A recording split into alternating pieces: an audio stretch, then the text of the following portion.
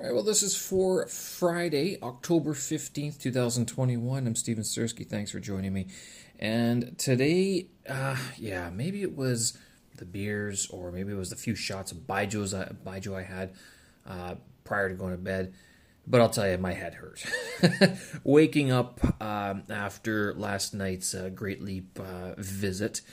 We did try. I did try a few of the beers, I did have a couple of sips of that Baijiu that I bought at the old street there. Not too bad. And you know what? As a traveler, you just kind of hydrate and you move on. Basically, there's nothing much more that you can do other than prevent it from happening next time, right? Today's goal was to see the pandas of China. Now, if you've ever heard China before, you've probably heard of pandas. They do boast about them quite a bit. And I remember when they visited my hometown when I was a kid. This was years ago. And there's two things I remember in particular about that visit. Number one was that the Winnipeg Zoo painted panda paws along the sidewalk. And the reason I remember this so much is because they stayed there forever. It was like the pandas never left, even though they did. So they were there for only a short period of time, and then they were returned, I guess, to China. I'm not sure which pandas were visiting either, to tell you the truth. I could probably look that up. It'd be kind of neat to know. But the painted panda paws on the sidewalk remained, and I remember thinking, that's kind of weird that the show, there's such a remnant of the show that never seems to leave. Like, why wouldn't they clean the sidewalks properly to, close that chapter, to completely get rid of that sort of episode of the zoo? Then, there's the other side of the coin where it's like, maybe it's a constant reminder of the event that had happened. And it's a very small thing, but it was one of the few bits that I remember of the pandas visiting. I don't remember the pandas themselves. I also remember there was like a souvenir book, but then there was also a panda ice cream. And I was telling my girlfriend about this. This is one of the things I actually is very clear memory, because it was the only time that they sold this type of ice cream. And what it had was that it was sold in a brick format. So it was like, I don't know, 6 inches high and, 12 inches deep, sort of thing, that or something like that. It was a brick of ice cream. And it had the shape of a panda in black and white. And then on the outside of the panda, it was pink. So it was like your Neapolitan ice cream, basically, but with black ice cream, not chocolate. And then it had vanilla and then strawberry. So I just remember this ice cream, and I was kind of looking for something similar in Chengdu this time. I couldn't find anything. The closest thing that we found to panda ice cream was at the Xuanzhai, or the Xiangzi old neighborhood there, where we did buy one ice cream on a stick that looked like a panda, but it was chocolate flavor, and there was no strawberry, sadly, and no vanilla, actually, so that was kind of disappointing as well. But I mean, and they had the full likeness of the panda, not just the face. Anyway, so those were the two things, and this wasn't the reason I came to Chengdu to see the pandas, to recreate this childhood memory. It was like, finally, I've been in the country for so long, it was time to actually go see these pandas that are boasted about, bragged about, talked about quite a bit. And the one place that you're supposed to go see them, or that they're famous for being seen, is in Chengdu. Now, they do have pandas around the country in different zoos, so they've diversified their holdings of pandas. It is a vulnerable species now. The WHO no longer considers it to be endangered, as it's risen some percentage point in the last couple of years, which puts it just above endangered into the vulnerable aspect, category, qualification. So they do have, like, there's one. They have pandas in Beijing, but you'd have to go to the zoo for it, of course. And I'm not sure how many. I've never been to the Beijing Animal Zoo, to tell you the truth, so I actually don't know entirely. But Chengdu is your famous pilgrimage to see the pandas. And so that's what we were going to do. We were going to see the pandas at the China National Research Center for Pandas, or Panda National Research Center.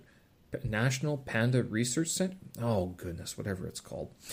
Anyway, one thing I can say is that if you do go and you want like the cheapest souvenir possible of the day, other than buying your panda headband that we bought in the alleyways district, they were 5 kwai, and it was like a little headband in the shape of a panda. So the 2 ears were actually little panda faces, and it's kind of cute. They had the more expensive one. I think that was 15 kwai that actually had a panda head itself, almost like a doll head.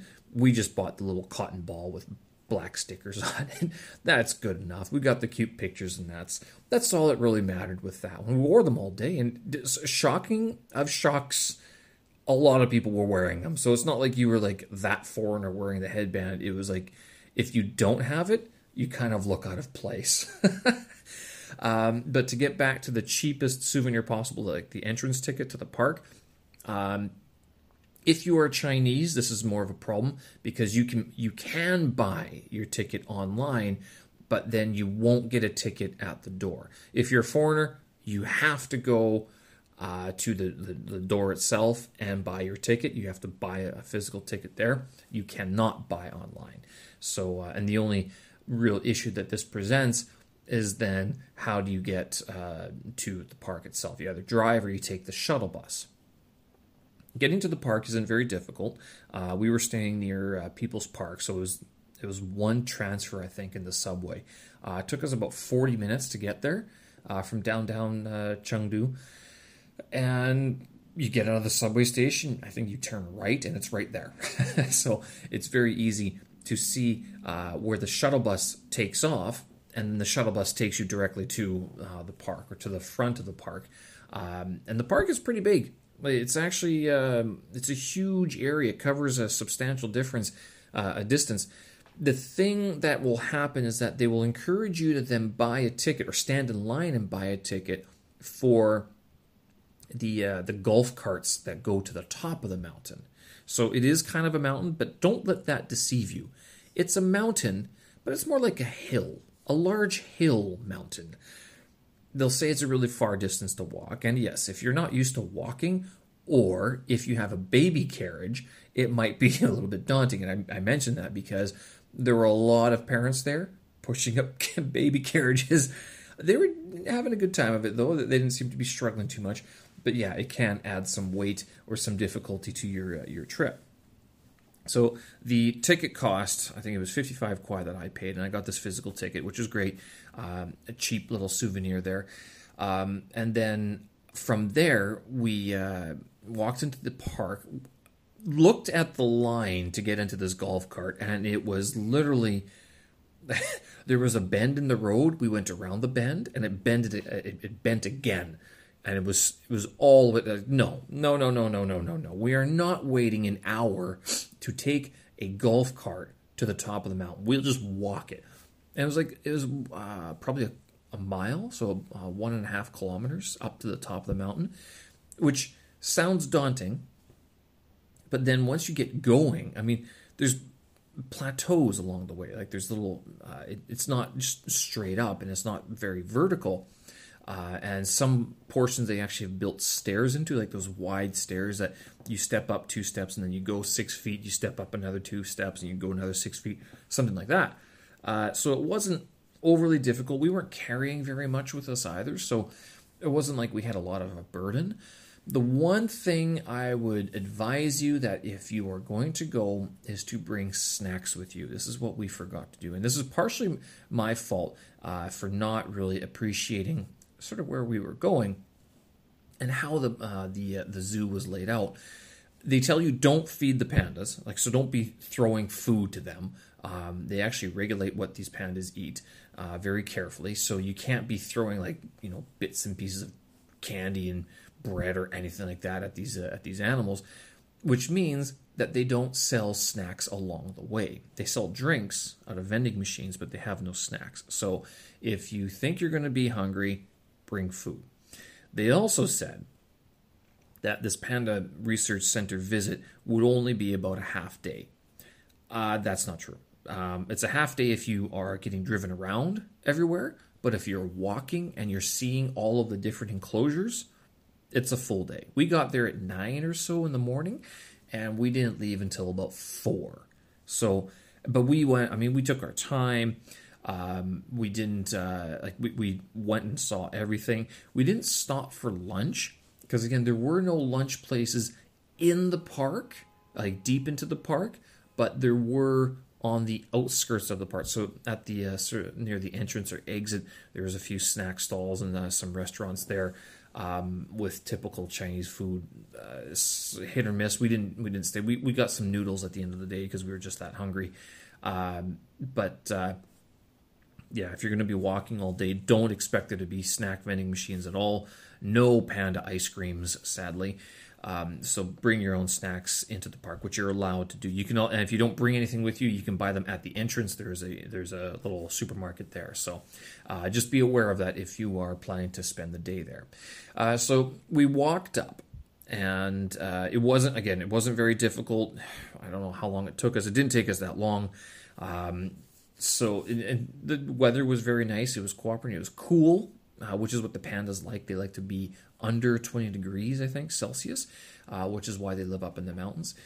But the first sort of stop that you would make is I think it's the birthing room. It's not the birthing room. What do they call it? There's a certain name. The Moonlight Delivery Center. Delivery Center, I think that's what it's called. It's called number 1. And then they have several other places that sort of say like Panda Research Center 1 or 2 or 3. Maybe there's no 3, but there is a 1 and 2.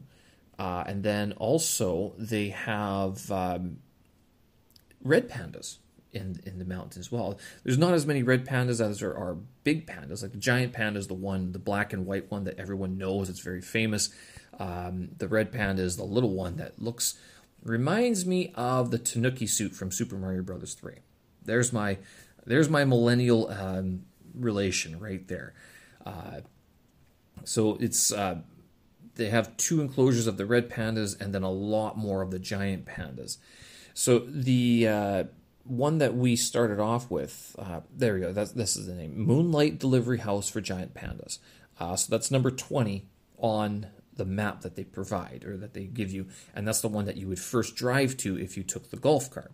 And the reason why you go there is because that one's the highest up in the mountain, and then you would start walking down towards the number 2 house and also the number 1 house for the giant pandas. The number 1 house was kind of depressing.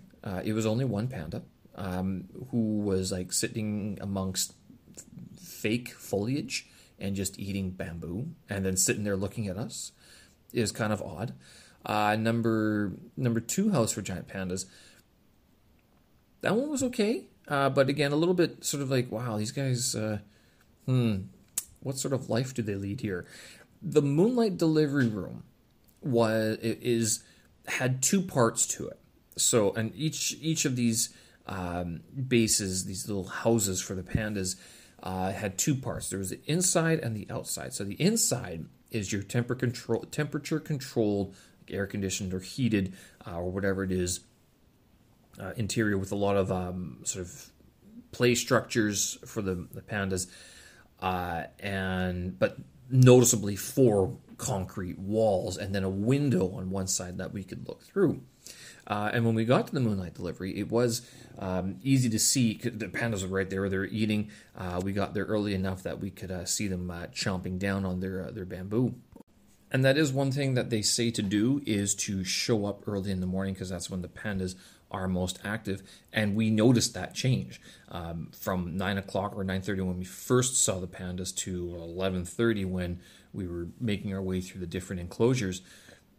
That in the morning, they were all active. They were eating very noisily, going through their bamboo allocation for the day. And then by 11:30, they're all up in the trees, lying around like a lazy bear. it was kind of comical. It was like they almost overate, and they're like, "Oh, I gotta go sit. I gotta lie down and have a nap after this one." That's kind of what it seemed like they were doing. But so we got there, and I was actually kind of amazed at how much bamboo that they were going through. In that, like, it seemed that there were shells of bamboo, like bamboo. What do you call it? Like, there's the wheat and chaff, like the chaff of bamboo, all over the place. They weren't. It seemed like they were just kind of chewing it and then like discarding most of it. It kind of makes me wonder how much of the bamboo plant is actually edible.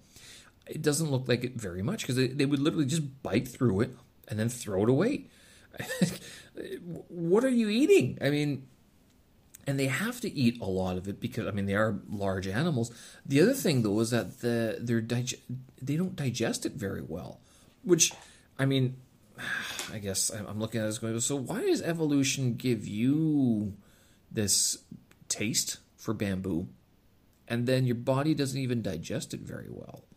It doesn't make sense to me. Something's wrong here with this evolutionary thing. I don't know. That it was just a thought that was going through my mind. But there were, again, so with the two-part enclosures, the inside is where like these first sets of pandas were eating, and then you walk out, you continue out, and then there's the exterior portion of the base. And this is where we saw some of the pandas already lying down, and then also two little baby pandas who were, I guess they'd be about 3 months, 2 months. They looked like pandas, which is important because, as you will learn at the delivery base, the early stages of a panda, they are tiny little creatures. They are born like pink slugs, basically, bigger than slugs. What is it, like those little? They look like toys. I'm not gonna lie, little rubber toys that you'd give to a child. They're pink, and they kind of have barely any eyes, and no fur, nothing at all. They're tiny little things, which is surprising given the size that they grow into. And then over the first couple of weeks, that's when they start growing their trademark, their famous black and white hair. And then by a month, 2 months, they actually look like little panda bears. And it's not until about 3 months, 2 months, 3 months that they actually open their eyes, I think. And that's when, maybe it's a month, I can't remember the exact time. But it takes them a while to actually, it's like they're half born. When they're born, they're only halfway there. And then they grow a little bit more, and then that's only by about month 3 are they actually walking around or able to actually start like noticing their mother. I think they don't start eating bamboo until 1 year old or something, and then by 6 years old they're supposed to have their own territory that they would have, which was kind of odd because you don't equate the giant panda with any sort of violence. They are wild animals, so like there are signs that saying like don't reach in, don't go in there, don't try to pet them. I mean, these are wild animals. You don't know what they're going to do, and they aren't as cute and cuddly as up close and personal as you might think they are. So they do warn people: don't feed them, don't try to touch them, just leave them alone, let them do their thing, let them eat. So that was the Moonlight Delivery area. And again, there's a few other places that you can see the pandas in there. Some of them were walking around. And out of all of them, I think there was like 5 or 6 different enclosures dedicated to these pandas. I mean, there was the big Moonlight Delivery Center. There's the delivery center for the red panda as well. And sort of as you walk down from the mountain, the roads kind of take you to where you need to be, but it can be confusing because one tree looks the same as another tree. The safest sort of thing is to understand that as long as you're going downhill, you're probably going in the right direction.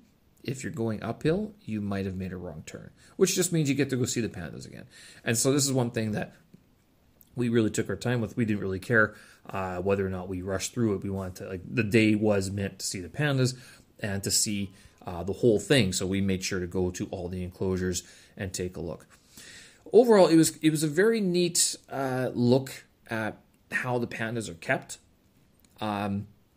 They are kept in natural surroundings, even though they do have that sort of that enclosure space that they can go into during the summer months when it gets a little bit warmer, a little bit hotter, I should say. But yeah, they're free roaming. It doesn't look like they do very much, to tell you the truth. They just sat around eating, and then they walked and they climbed up a tree, and then they sat down and they went to sleep. Some of them paced back and forth. One of them paced back and forth. That was it. Another one. Oh, the big event was watching one of them take a shit. It was kind of funny because there was a large crowd of people, of course, and we were only about 6 feet away, or maybe 10 feet away from these bears, the pandas. And one of them got up, walked over, took a dump, and then sat down right beside it. and more than a few people were recording it. Highlight of the day, I guess? No. But the fact, that he just took a dump right in front of everybody. Yeah, there you go. One thing that you could see, though, was that the pandas would often have their backs to you. And like this guy literally took a dump with his ass facing the crowd. Almost to say, like, yeah, you guys going to watch this? Go ahead. But all throughout all the pens, most of them, especially like inside the delivery area, they just didn't look at the crowd.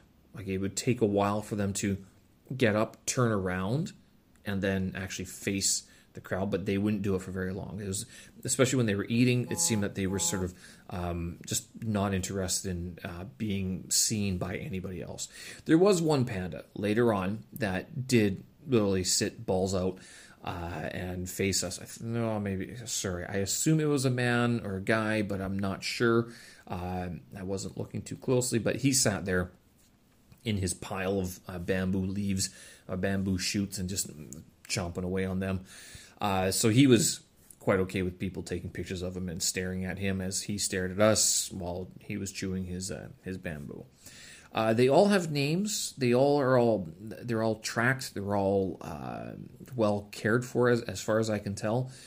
So yeah, all the pens have the name and a picture and the birth date of the panda. The pandas in that enclosure. And I guess I'm not sure why they keep them in different enclosures. Maybe it's for, to keep everything organized and to be able to know who's who and who's where and where they're supposed to be, sort of thing. Maybe for research and for purposes, basically. But there's names all over the place for each one. A little bit of a description of their personality, which was odd because a lot of them were saying that this one is good to play with.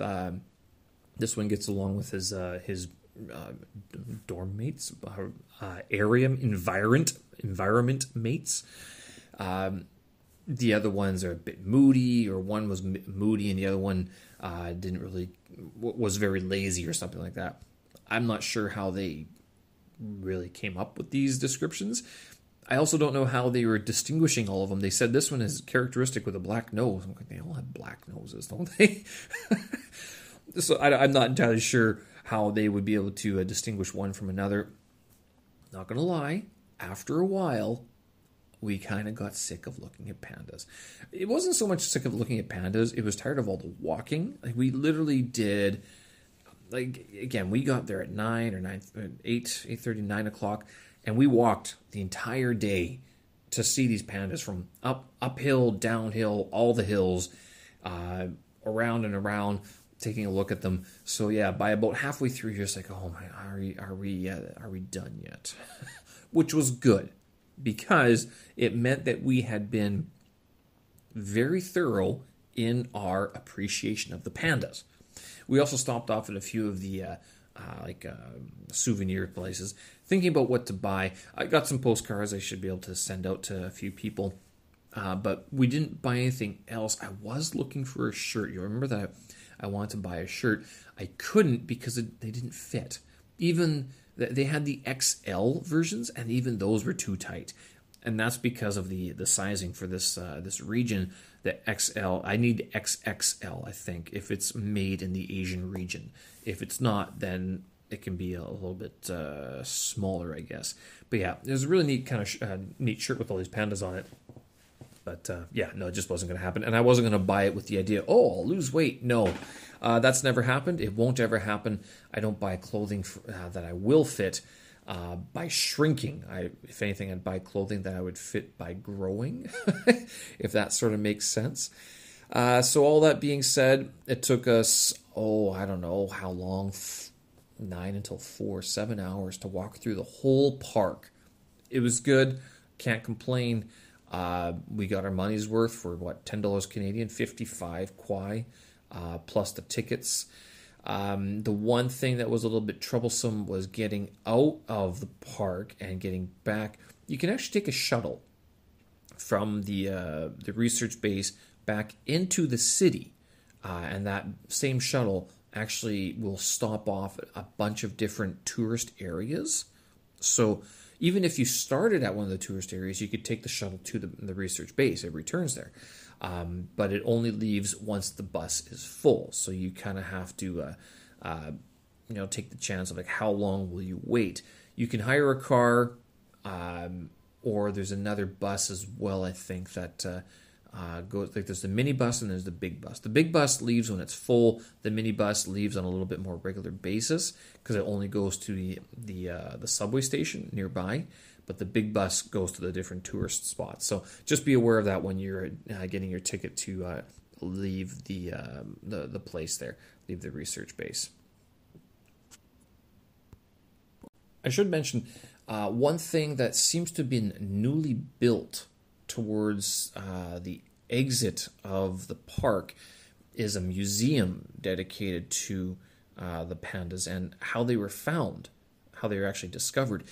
This was kind of interesting because it was a few Western explorers who came to China in the late 19th century, and they were, I guess they'd heard of the panda and they were looking for it, so they went out into the bush to find them, and they did. There was a famous one that went to London in 1950s or 1960s, maybe 1950s, possibly 1940s. Only because, that's important, only because the bear, this guy had come over to China, saw the panda, and was like, "I'll get one. I'd like one. I'll trade you these animals, giraffes, some other animals, and some birds, for this panda," and which is kind of odd. Like, where were you holding these animals that you were able to trade your animal cards for the giant panda card? It wasn't just cards; it was the actual animals. So the China gave this guy the panda. He took the panda. He was supposed to give it to or sell it to a New York zoo, which was going to pay him $25,000 for it, but they said no, because at that time it was the beginning of the Cold War, I guess. And so there he is in London with this giant panda going, fuck am I going to do with a panda? I traded my giraffes away for this one, man, and now they don't want it. So he took it on tour throughout Europe, and one of the stops was obviously in London. And was it Chi-Chi? I think that was the name of the panda. And so he takes it on tour, and it was the beginning of sort of the Western look of this animal from China. There was another lady, a fashion designer, who also took some pandas back. Is it London or New York? I can't remember which one she went back to. But so this museum talked about 2 or 3 different Western people who had come over to China, acquired a panda, and then took them back to the homelands, to their lands, to their countries, and showed them around. It wasn't until the 1980s or so that the the research center was set up. So the panda was only discovered in like 1890s or something, like somewhere around there, late 19th century. It wasn't into common sort of like public eye until like 1950s. And then sometime around, like in between that time and the 1980s, they became endangered animals because of some sort of like, China's development and the development of different areas around the world, specifically in the Asian area. So from there, they set up this research base, and that's when they started tagging them. They had to go find them and tag them.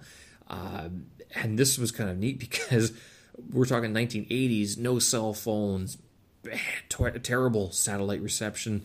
I mean, the roads weren't even built. They talk about pioneering attitudes, pioneering spirit. Crazy, insane what they must have gone through. They would go away for months at a time. They're bundled up and they would just go out into the wild and try to find a panda bear. I mean, it's one thing nowadays to go live overseas. To think back what it was like just 40 years ago, where you don't have a cell phone and your camera, I mean, it's massive, and your job is to find an animal and then tag that animal. What a life that would be. Very interesting. Not sure I'd do it. That's a whole new level of bravery, whole new level of gumption, I guess you'd say. So that was a neat little museum. It was 3 floors tall. Other than that, they had a 3D theater in there as well, like a theater production sort of thing, or a movie production. Movie screen, there we go. That they had a couple of movies playing. Not all the time. It was only every now and then, so you had to show up at the right time, or else you would miss it. Basically, they wouldn't let me in because I was 2 minutes late, which is terrible. I'm like, I came from Canada this far to see this movie, and they're like, that's fine. We still can't let you in. I didn't actually complain. I did think about it, but I'm like, you know what? I'm done walking. The only reason I really want to go into the theater is to sit down, and I can just go do that over there. So that's what I ended up doing anyway. Anyway, so that was the visit to the Panda Center. Highly recommended, I'll tell you. It was a very good trip. Again, we got sick of pandas, which was a good thing because we did spend a lot of time looking at them and seeing a bunch of different pandas. They all look the same, I'm not going to lie. I couldn't tell one from another, but we saw all of the pandas available on display at the Chengdu Research Center. So yes to us. After the Panda Research Center, given that we've been walking for 7 or 8 hours already, I fell asleep on the bus from the Panda Center to Chuanxi-Lu. So this is a shopping district. And one of the main draws of it is a giant panda. And this giant panda is stuck on the side of a building. So you can see it. It's by the IFC, the International Finance Center. You walk in, you get towards Chuanxi-Lu, and you look up. You don't even have to look up. You can, from down the street, you can see, hey, there's a panda stuck to a building. It's massive, like King Kong sized panda, right? And it's stuck there. It's crawling over the building. And so what you do is that you go into this mall, shopping mall, expensive items and everything. You go up to the 7th floor, and then there's a restaurant and everything. But on the edge of this building is a panda, and you go take your picture with it. There was a lineup, and I guess it was kind of an official lineup, but not a real official lineup. There was a security guard sort of making sure that no one punched each other. But there was like 20 people in line, and it was moving very slow because every person was getting up there to take a picture alone in front of this animal, or in front of this statue. And it was like, you know what, we could just stand over here, and if we shift the camera this way, we can cut the people out, and done. That was it. We didn't wait in line. I did think of it, but I'm, we're here, we must do this. We only have one chance. But no, instead we're like, no, our backs hurt, my legs hurt, we're getting hungry. We should probably go eat something already. So that's what we ended up doing. We walked around. And so Chuanshilu is just this shopping district. We had tacos for dinner, which is not very Chinesey, but we hadn't been eating very much all day. So we're like, we'll just get some of this. They're very good. And then supplemented it with some chuar and I can't remember. We had probably one other thing as well. It was good enough. But at the end of this, I mean,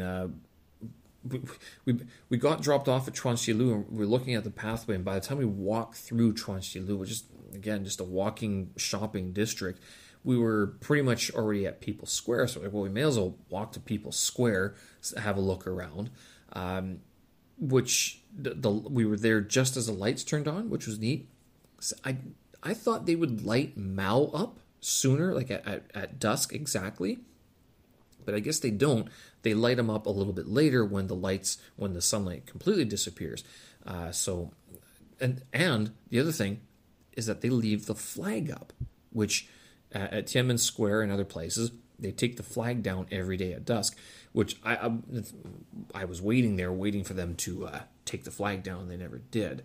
So no doubt the security guard was wondering why I was hanging around the flag so much. So I'm sitting there going, well, when are you guys going to take it down? Aren't you supposed? It's dusk. It's 6:28. Where are the guards? Where's the procession across the street? Nothing. Flag was still up there at night. It was there during the day. They never took it down. I guess maybe they might do it every now and then, maybe for National Day or something like that. But overall, that flag just stays there in the People's Square. We were still hungry after that, so we did go to Pizza Hut. There you go. So we had tacos and pizza. How Chinese? How Chengdu is that? It's fine. We had so much spicy hot pot before the days previous and other street food that it was okay to have some of this from time to time. Anyway, after that, we walked back from the Pizza Hut to the hotel, and that was pretty much it. I got some sound clips for you. I have some sounds of a panda, and then I also have a sound clip of the panda eating. So at the museum, they had the different calls of the panda, and I guess these researchers who had spent lots of time with these pandas were able to record the different voices that or different sounds that the panda makes, and so I recorded some of them. And then also I have a panda eating, the one that was okay with just sitting staring at us while eating. Again, we were staring back at him. I got a sound clip of him eating too, so you can listen to a panda eating his food, eating bamboo. There you go. Hope you guys enjoyed that. That was our day out at the National Panda Research Center in Chengdu. Very much worth the visit. Would it be worth it if you were just visiting like the big three, like Beijing, Shanghai, Guilin, or Shenzhen? I'm not sure if it would be worth it. If you're going out to Xi'an, maybe worth a day, like a flying down or something, or 2 days. But yeah, overall, pretty neat, pretty cool. I'm glad we did it. Ticks the box, and certainly satisfies at least one of the requirements of living in China for this long. Anyway, I'll put up the show notes on my website, stevensersky.com. Have a look. Thank you very much for listening. We'll leave it there. We'll talk again. Bye-bye.